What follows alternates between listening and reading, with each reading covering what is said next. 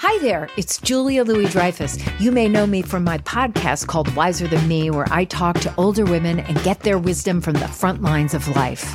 I was amazed by how many people told me our show made them look forward to getting older, which is why I'm here to talk about Season 2 of the show.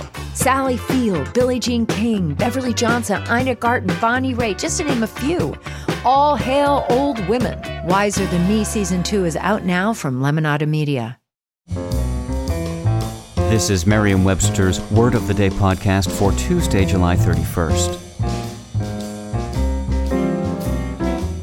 Brought to you by the new Merriam-Webster's Advanced Learners English Dictionary, designed for students and teachers of English as a second language.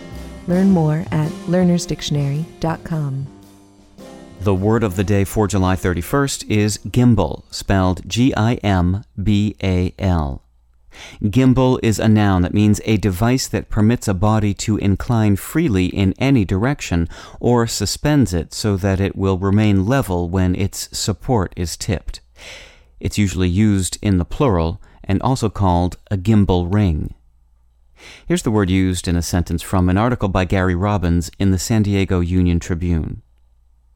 When the vessel turns upright in the ocean, much of the furniture and equipment swings on gimbals so that it is in the right place when the ship becomes perfectly vertical.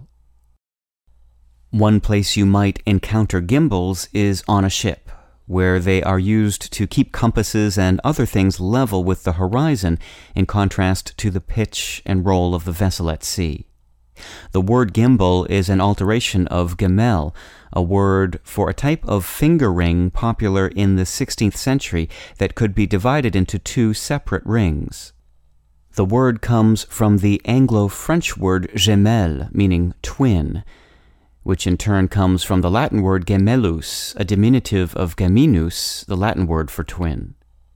With your word of the day, I'm Peter Sokolowski. Visit the all-new learnersdictionary.com, the ultimate online home for teachers and learners of English. A free online dictionary, audio pronunciations, custom study lists, and interactive exercises are available now at learnersdictionary.com.